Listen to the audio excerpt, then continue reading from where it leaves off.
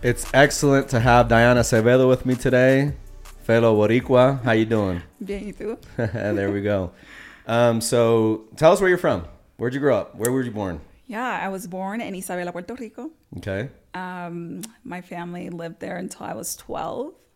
And then from there we moved to Florida. What part of Florida? Kissimmee. Okay. I went to junior high and high school in Kissimmee. And Don't we call Orlando Puerto Rico number 2 or San Juan number 2 or something like that? Absolutely. It's the New York for us. Yep. Okay. Little Puerto Rico. At that time, this is 1994. So at that time is very less populated with Hispanics. Sure. But now it's definitely a big little Puerto Rico. If you don't speak Spanish, yep. Estás perdido. Exactly. Right? Okay, cool. So when did you arrive here in Utah? 2000, June 2000, I came out here for school upon graduating university? High school. Okay. Where'd you go to school? UVU. UVU, cool.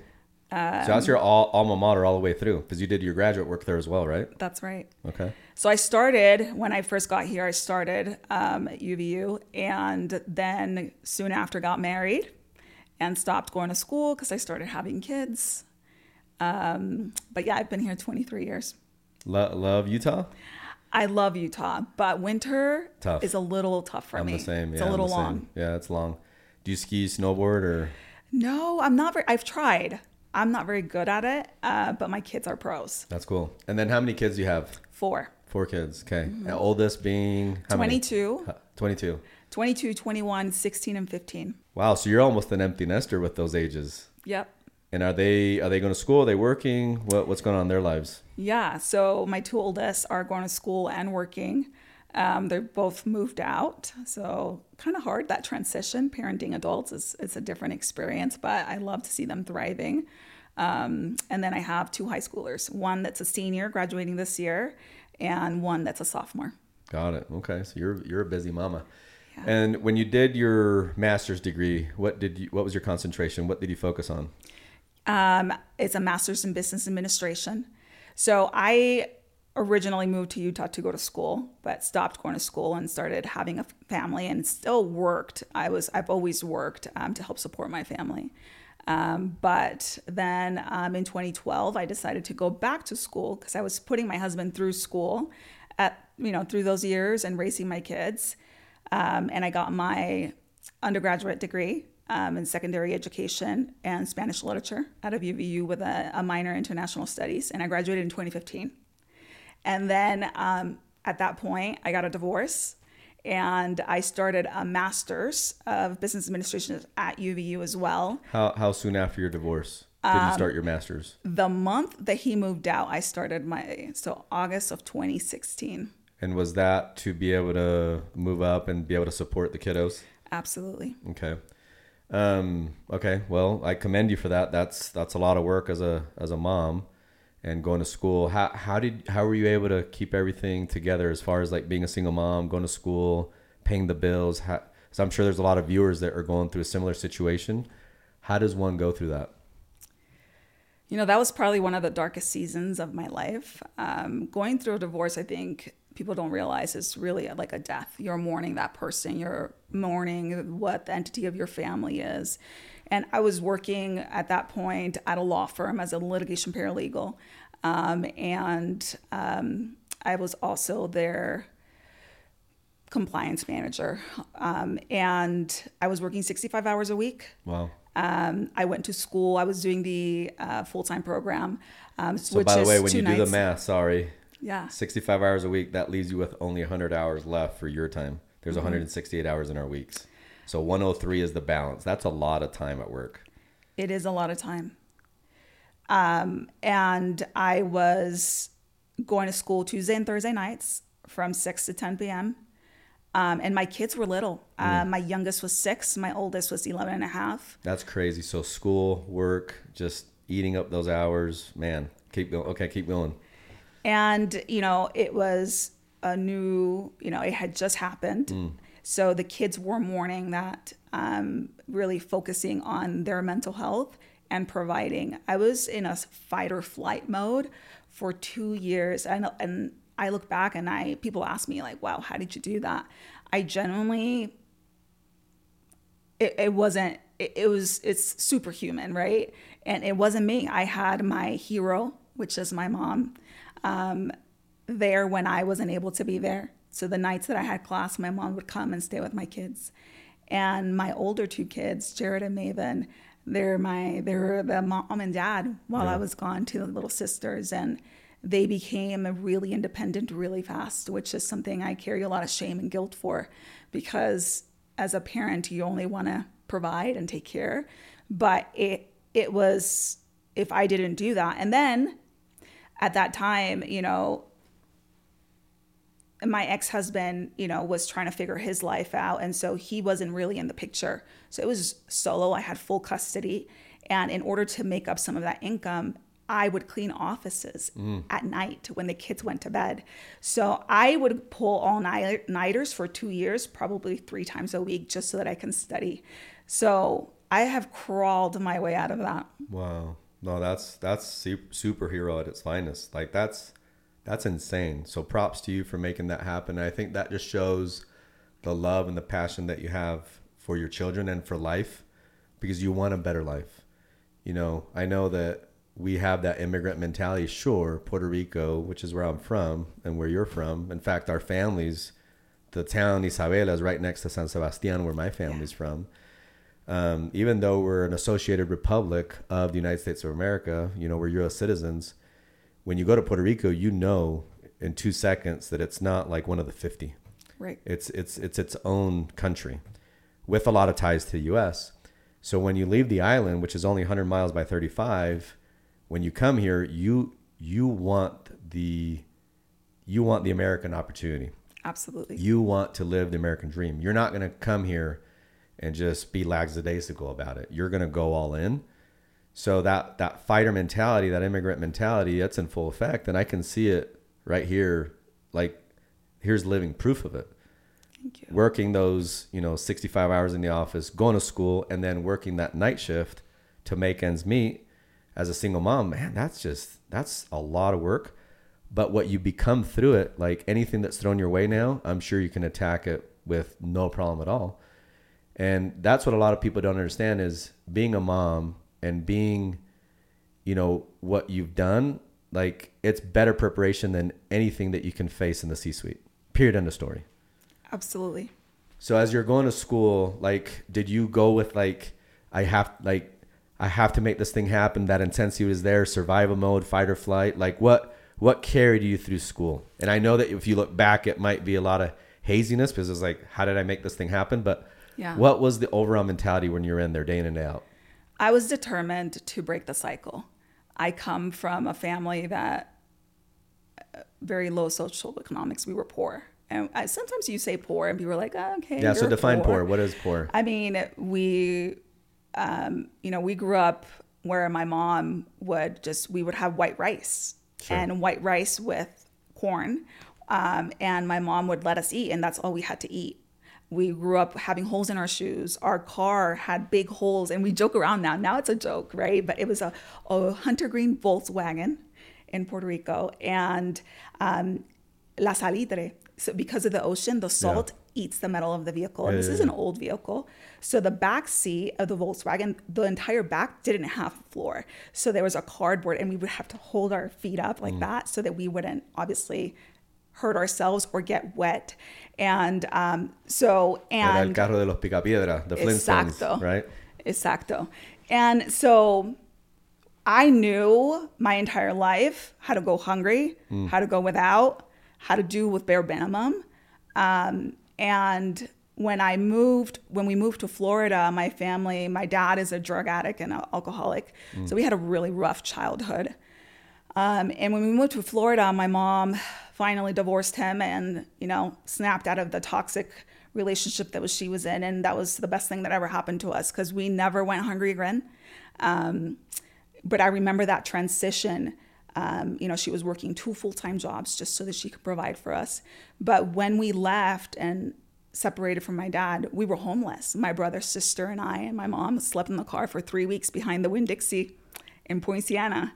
And as a 9th grader going through that, it's hard, and my mom would drive us to Cypress Point Resort was where she used to clean as a supervisor of housekeeping. And we would shower there and we would sleep in the car. And we did that until she had enough money to get an apartment. Wow. So my finding myself in a similar situation, going through a divorce and struggling, was my a way that I found grit to pull through to break the cycle. I was determined that my kids would not live through what I had lived through. Yeah. And I just wanted to do them justice and do better for them. You were like, this ends with me. Absolutely. This ends here. I'm not going to be a victim or a person of those victim. You weren't a victim. Like right. You're a hero through your entire journey. Sleeping behind the Winn-Dixie in a car, you're still a hero because you chose to make the best of it. And you chose to just say, this is what it is. And I'm going to move forward. So you've been a hero your entire time. But you wanted to be the one breaking the cycle saying, no more, no more. This ends with me. My kids are going to have a better opportunity. I didn't come here in vain. I'm going to make this thing happen. I'm my own superhero. That's right. I'm going to bet on Diane Acevedo. I don't need anybody else to come in here and save the day for me. I am my own superhero, and I'm going to show my superpowers to the world, and I'm going to break these cycles. So that's an absolutely beautiful story. And a lot of the lessons learned is quite often the things that we take for granted on a daily are the exact same things that other people are praying for. Like if you go to a gas station right now and you don't find your brand of bottled water, you get upset. Oh, they only have Arrowhead or Dasani. They don't have my Fiji or my Voss, right? But what are we doing? What are we thinking? Like people around the world don't have food. They don't have shoes. They don't have shelter. And that's the vast majority when you really look at the stats. So we have to be grateful for what we have before it becomes what we had. And, I think you're in honor of that. So not only are you an inspiration to your kids, you unknowingly are an inspiration to everybody viewing now and for the generations to come. So that's a beautiful thing. So you're a superhero. And that's why we're highlighting you today. Thank you, Jeff. That means a lot. I struggle with imposter syndrome because I feel like I'll tell you this right now. Yeah. There is zero imposter in you and Diana Acevedo. There's zero. And nobody can tell you otherwise. They can say it, but they're entitled to their own opinions, but they're not entitled to their own facts. You are a superhero. There's no imposter here. I really appreciate that. I remember my mom is such a simple woman. I'm a first generation student. So I feel like I'm doing all these firsts to try to progress and break the cycle. First generation student, first getting obviously a master's degree. I was the first child that got married. I really wanted that family entity, the safety net. And all of these things that I keep trying to, that I see others doing, but no one in my ecosystem has done. And I don't know how to go about doing it. So for me, it has been the voice of my mom, and her voice is always with me in any decision that I make. I am not... I'm in control of my life and in my future, no matter my circumstances. So she always taught me, be resourceful, no matter what happens, bet on yourself, outwork anybody, and you can do anything you want. So even though I didn't have someone modeling that for me or telling me, hey, this is the path, here you go, do X, Y, Z, I have found myself with beautiful mentors and advocates and allies like yourself. My professors during my MBA program at UVU Mortensen and Milligan are still two of my heroes. They saw something in me at that time. I literally went in and out of class. I didn't mingle, I didn't chat. I needed to get home to clean, do homework, feed my kids, put them to bed. I didn't have the capacity nor the desire to chat, get to know people. So no one in my cohort barely knew me. But I was taking all the lessons that I was learning from the classes and applying them into my current role at the law firm. And that really helped me scale quickly. Within the first semester, I got a promotion, I got a $20,000 raise, and I caught it. It was like a light came inside me, and I was like, okay, I got you. My biggest asset is my brain. And what do I do with what I know, and how do I apply it? How do I find the holes and the gaps and make sure I have proper, proficient, and efficient processes in place that allow us to scale and grow a business? And that has become my niche in every single role that I have had since then. And that's what's helped me grow and help other companies. So I think I give all that honor to my queen, my hero, my best friend, my mama. That's awesome. That's a beautiful honor and homage to her. So props to her. Let's honor her right now. What's her name? Diane Perez. There you go, Diane Perez. That's an honor to you. You're a hero. Love you, Mom. So now you're in the C-suite. So you've gone through all the things that you've gone through. You went through school on your own, single mom, super tough to do. I mean, there's people that are still in college and they've been at it for 8 years and their parents pay for it. And you know what I mean? They just don't take advantage of the opportunity. You, on the other hand, it's like, I have no time for you guys. That's right. I'm in here. I'm going to get this thing done and I'm going places. So now you're in the C-suite. How does it feel to be in the C-suite? And we could even talk about the company that you represent. So how does it feel to be in such a cool position at such a cool company? How does it feel now that you're here? It feels a little bit unreal sometimes. I love being at Gab. Gab's mission brings me so much passion. And maybe explain for the viewers, what does Gab do? What is Gab? Yeah, Gab is a telecommunication company. It's safe tech in steps. We create devices, a Gab watch, and phones and software that provides an opportunity for kids to stay connected, but safe, in a safe way. Obviously, social media, web browsers, internet has so much, it's beautiful tools, powerful tools. But when we introduce that at a young age to a child, without really educating them and putting barriers, they get exposed too soon. And that creates all kinds of problems, right? Mental, emotional, spiritual development, anxiety, depression, comparison. And so our mission is to protect innocence as much as possible. And we believe in tech and steps, and introducing that at the right time, according to the maturity of the child. We encourage healthy conversations. We live in a society that kids know so much, and parents are unaware, really, of how much the kids are exposed to. And we really want to be a resource and a tool for them to be able to have healthy, shameless conversations about education and openness. I love that. What a mission-driven company. So that's awesome. So what do you do on a daily? What's your role? Yeah, I am the Senior Vice President of Operations and Customer Experience at Gab. I oversee all logistics, supply chain, fulfillment, warehouse. It's a massive job, massive undertaking. Training. And Gab's a big company. Yeah. I mean, thousands and thousands and thousands of customers. Yeah. So it's no small feat. It's one of the biggest tech companies in the state of Utah right now. That's correct. And your footprint is nationwide, right? You That's guys right. are on all 50 states. Okay, awesome. So what gets you excited about being in this role?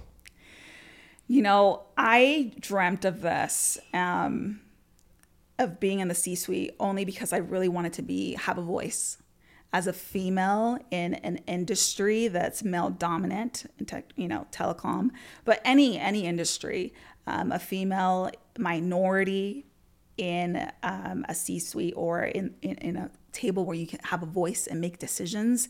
That was so far beyond what I thought that I could achieve, but I still had it on my vision board because I knew that if I was there, I was able to make an impact, and make an impact in not only utilizing resources, but uplifting others and helping others be their best selves and thrive.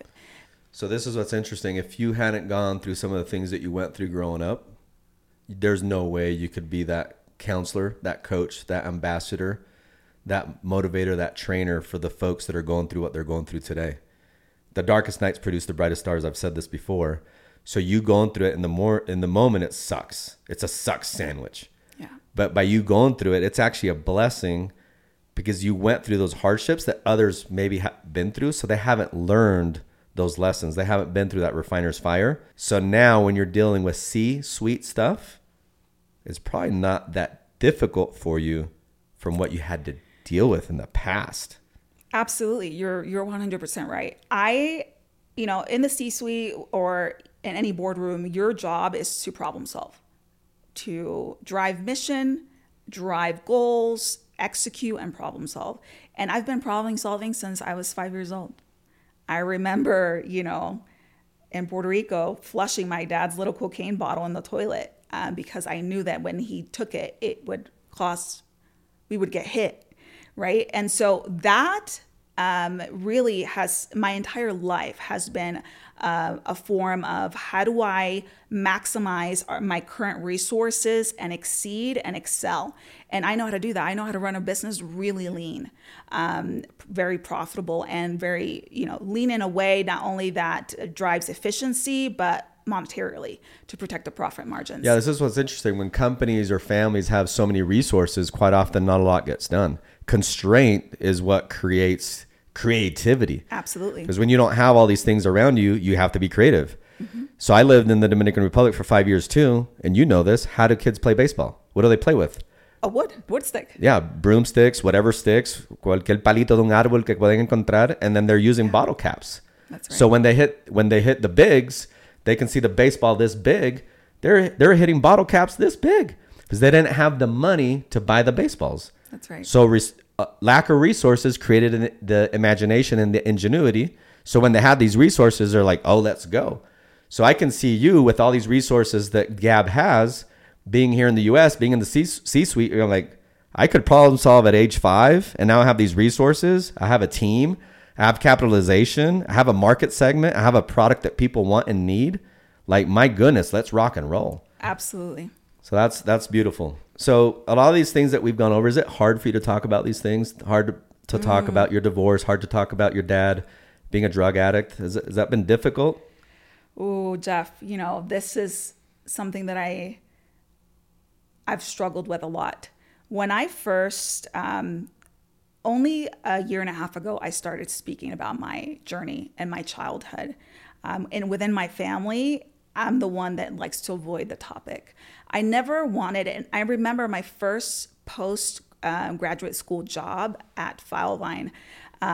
My boss did not know I was a single mom. I did not share with people my journey and my struggle. I never wanted to be discriminated upon or disqualified or seen as that's not someone that we might need some accommodation, so I can't, as a single mom or a minority, a female that might need additional resources, so she's not, the candidate, the ideal candidate. So I have always carried that with shame, and not only shame, but I use it as a tool to drive me to do better and break the cycle. But I never wanted to. I guess what I'm saying is I was always in fear of living in the past, always focused in my future, and I was not settled in my present and not enjoying my present, right? And so I have just recently started sharing my journey, only to hopefully inspire others that might be struggling, that you can technically, really, literally, I genuinely believe with every fiber of my being, you can be and do anything you want. That's beautiful. That's beautiful. So when you started sharing these stories and when you started being more open, did you feel liberated? I did. It felt like I can be my authentic self. And since then, it's been a very beautiful healing journey for me, because I feel like I have had to deconstruct all the societal labels and cultural labels and my upbringing labels and reconstruct who I am today and what my capabilities are. And I do that through just affirmations, right? But really rewiring my thought process about who I am and not letting it be something of shame, because technically I didn't do anything wrong. I was a child, right? But I wanted to be seen as someone that could be respected and that brings value. And I just thought that my background held me back from that. No, it's awesome. I mean, I think what it does, like I said before, it makes you that much more powerful. It makes you that much more dangerous in a good way. Dangerous meaning that, hey, this person is a person that wants something, is going to get something and makes things happen. Like you want them on your team, right? When you talk about dangerous players in the leagues, like NBA, NFL, MLB, et cetera, it means that they can come at you. They can come after the competition. You want that person on your team. And by you going through what you've gone through, again, it's molded you into somebody like super powerful and super strong. And I'm really happy for you that you're willing to tell that story, because I think what that does is it brings more love your way. It allows you to love yourself more, and it just frees you, because it is what it is, right? Like there's nothing to hide. This is who I am. It's part of my universe. Like you said, it had nothing to do with you. You were a kid, right? And there's no shame in that at all whatsoever. It's just a beautiful part of who you are. Now you can tell these stories, and I'm sure they're beautiful life lessons for you. And you probably want it any other way, because that's who you are. You know what I mean? Absolutely. Now it's what's molded me, what has driven me. It's who I am. Yeah. And I'm so grateful for those experiences. Like my wife and I, we talk about it all the time. My wife, she came from Argentina, and when she was coming to the States, 6 of them in the house, and they're like, hey, don't take the towel. They had one towel for 6 people. I lived my situation in Puerto Rico. Yeah. But sometimes we look back and we're like, man, how do we give our kids the things that we had? Because we want to give them all the things that we didn't have. Right. But how do we give them the things that we did have, which is grit, resourcefulness, an ability to just maneuver through hard situations, an environment where you can't just get socks any day of the month. You have to wait till Christmas for your socks and your underwear. That's right. Gifting you the underwear. That lack of resources was a massive gift to us. Because now when we have these tools and we have the opportunity, we know how to leverage them. We know how to harness them. When you've always had everything available to you, sometimes you don't know how to pick up that hammer or that screwdriver. But we had to figure it out as kids. And so that's the question. So now you've been working super hard so that your kids never have to go through some of the things that you went through. How do you, Diane, still gift your kids the ability to have that grit and that resourcefulness?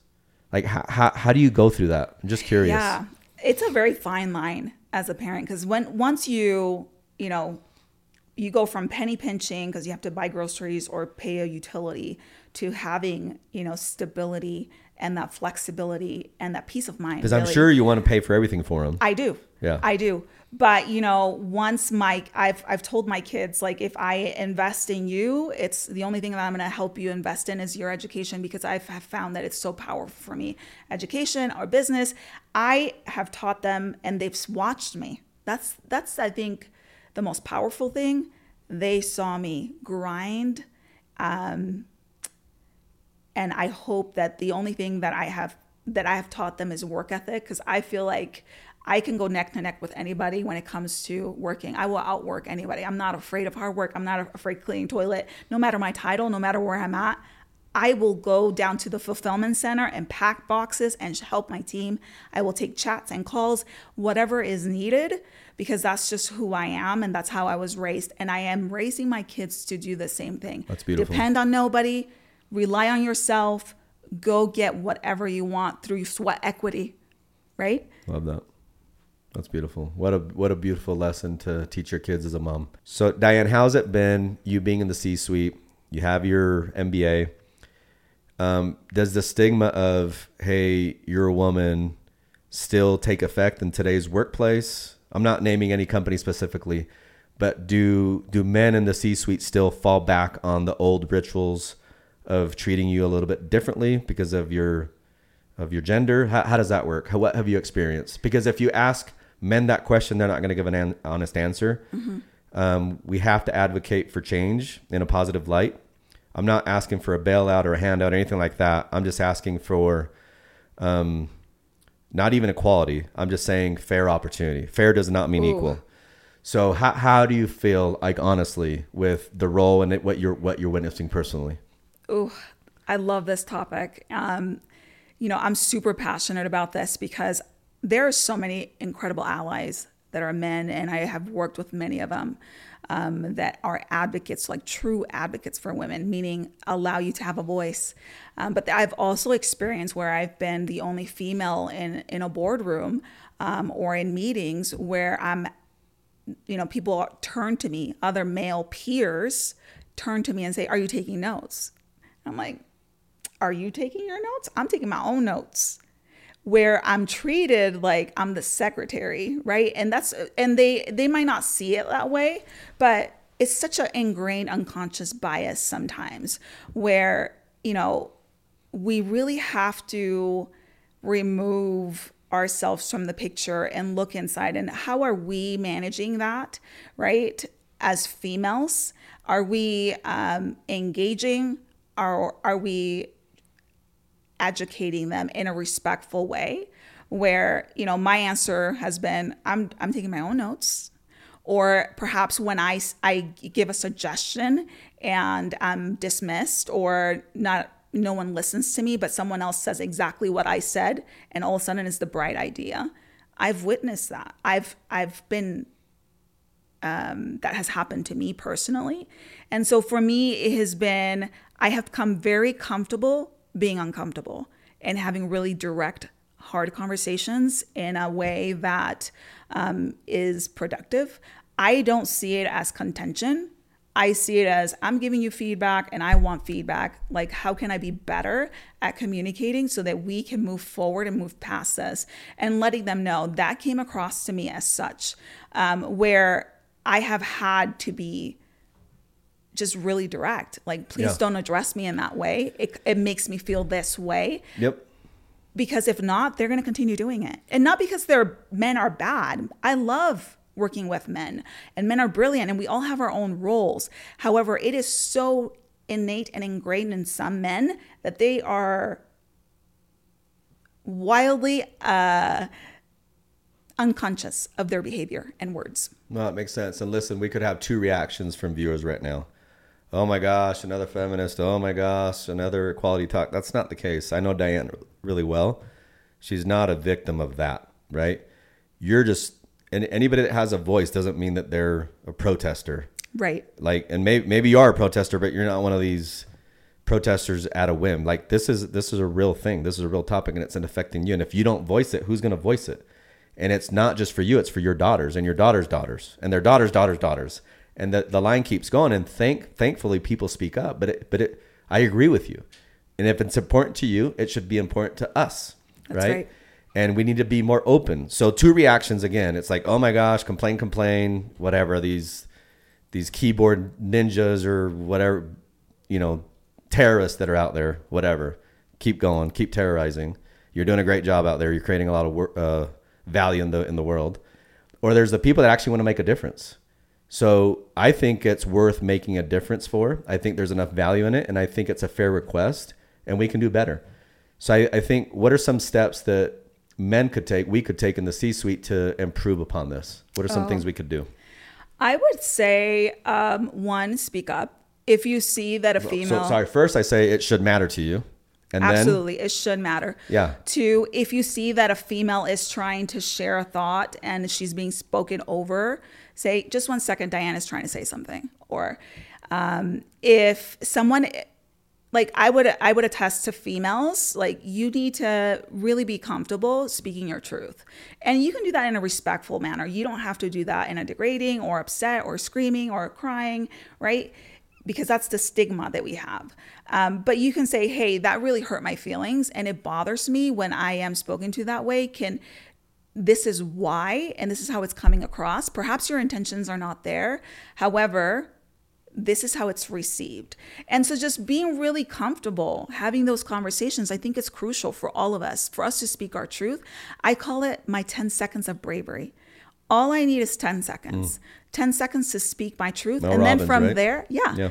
And then from there, it just rolls, right? And if you have the intent to really mend the relationship, and intention matters, then you can move forward and move past it. And one, you help them become better leaders and men in the workplace, and help women really confront the situations Yeah. and feel at peace with there is a change happening. Yeah. But we have to be part of the change as well. Love that. And I listen, and I know that if you were not at Gab, there's no way Gab would be dominating the way it's dominating today. Thank you. You're a massive part of the success of that company. And it's not just the company, but all the consumers that are using the product that are absolutely enamored with the product. And you're making a massive difference. So Thank you. it echoes into so many different lives and homes and everything else. So thank you for being brave.